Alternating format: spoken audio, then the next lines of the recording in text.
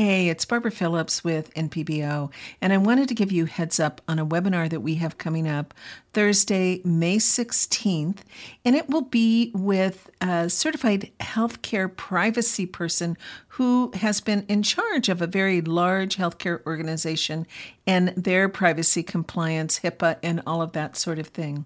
And I think it's very important that all clinicians attend this one because HIPAA affects all of us.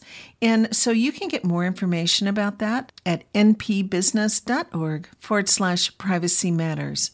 And just another quick heads up after that, in June, we'll be talking with someone who has been in charge of the IT compliance to protect the organization.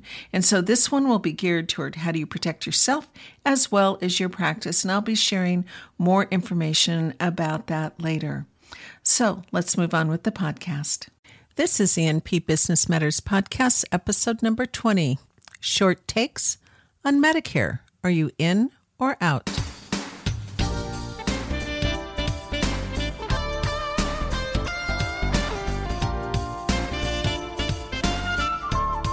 Hi, and welcome to the NP Business Matters Podcast. I'm your host, Barbara C. Phillips, founder of Nurse Practitioner Business Owner and the Clinician Business Institute, where since 2007 we've been providing education, resources, and support about the business of being a nurse practitioner. To learn more, please visit us at npbusiness.com and theclinicianbusinessinstitute.com. Now, before I get into today's episode, I want to invite you to do a few things. First, head on over to iTunes or wherever you listen to podcasts and make sure that you're subscribed. While you're there, go ahead and leave us some feedback. It really helps other nurse practitioners find us. You may also want to head over to npbusiness.com/podcast for the show notes, not only for this episode, but for all of our episodes. And in those show notes, you'll find resources, links, contact information.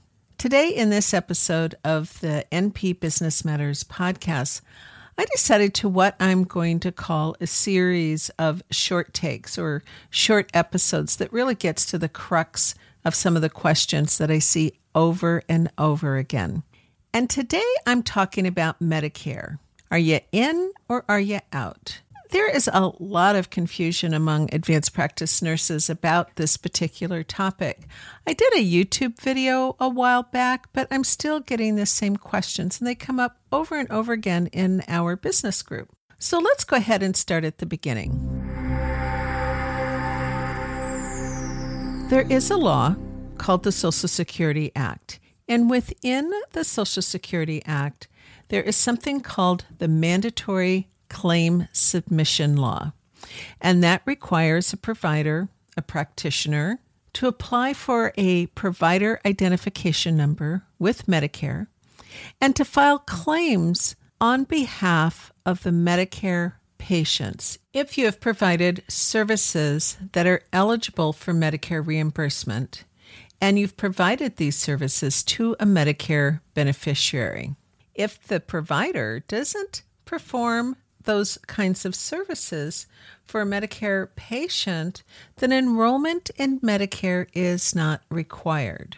Now, compliance with this mandatory claim filing requirement is monitored quite aggressively, and violation of the requirement may be subject to civil monetary penalties. And right now, it's at $2,000 per violation. There's also a 10% reduction in your payment, the allowable amounts, and there may even be Medicare program exclusion. Now, you cannot charge a Medicare beneficiary for preparing or filing that Medicare claim, but as providers, we have to do this. Now, I'm going to link to the requirements in the show notes over at npbusiness.com/podcast so that you can look this up yourself. Now, like everything else, there are some exceptions to that rule, such as if the services are non-covered, or there's another part that if Medicare is actually the secondary payer, you may not have to file that claim. However, you need to keep in mind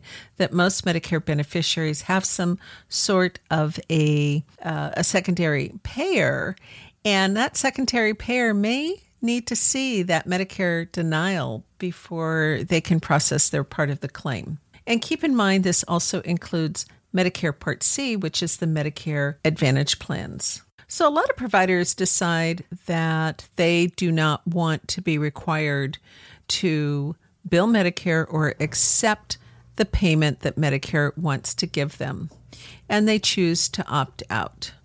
So what does that mean when you opt out? Well, when you opt out of Medicare, it is saying that you are not going to bill Medicare at all. Then you can then accept cash from that patient.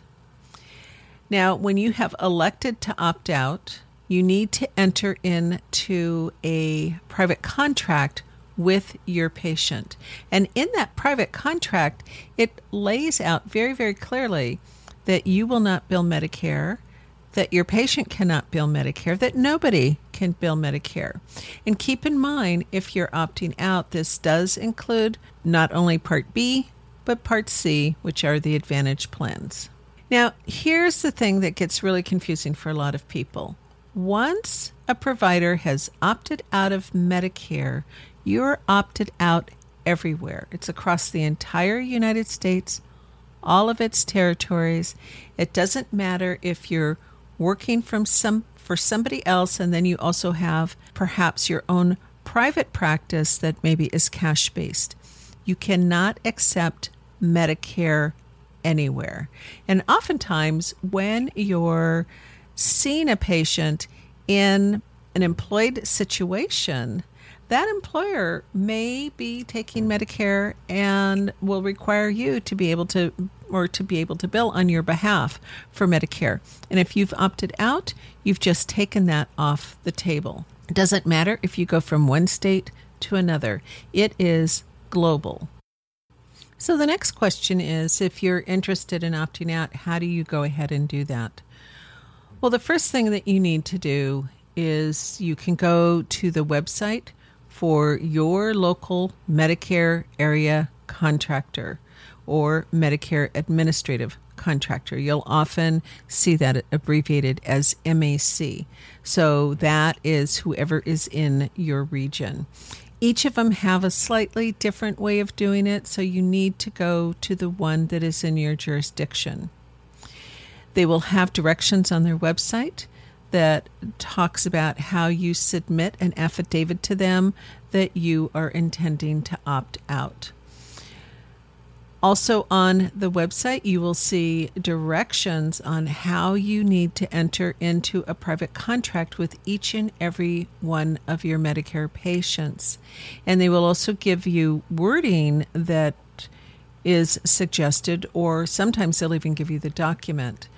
But it's really important that you do this with each and every one of your patients. The contract itself will reflect an agreement between you and your patients that your patients will pay you out of pocket for services, and that nobody, not you, not them, can submit the bill to Medicare for reimbursement. So let's assume that you've gone ahead and you've opted out of Medicare, and it's the first time that you're doing so. And you decide, oops, I didn't really want to do that. You do have, within your first 90 days of opting out, you can terminate that opt-out status. But take note, that is only that initial opt-out period that you can do this. Otherwise, opting out is good for a 2-year period, and it automatically renews. If you wish to cancel it toward the end of a 2-year period, you can do so in writing within 30 days of that renewal period. And you'll just go back to your MAC and go ahead and submit the paperwork for that. So I hope this has been helpful. One of the things that I really want to get across to people is that when you opt out, it is global. It doesn't matter who you're working for, where you're working, how you're working. It doesn't matter if you move to a different employer, a different state, you are opted out. It is truly all or nothing. So I encourage you to think very carefully before you do this. And I'll just back up a little bit and I'll say a lot of times I hear from NPs that want to start practices that are going to do cash only. And so they're looking at opting out. One of the things that I would say about that, well, for any time that you're starting a practice, you really need to sit down and do your due diligence.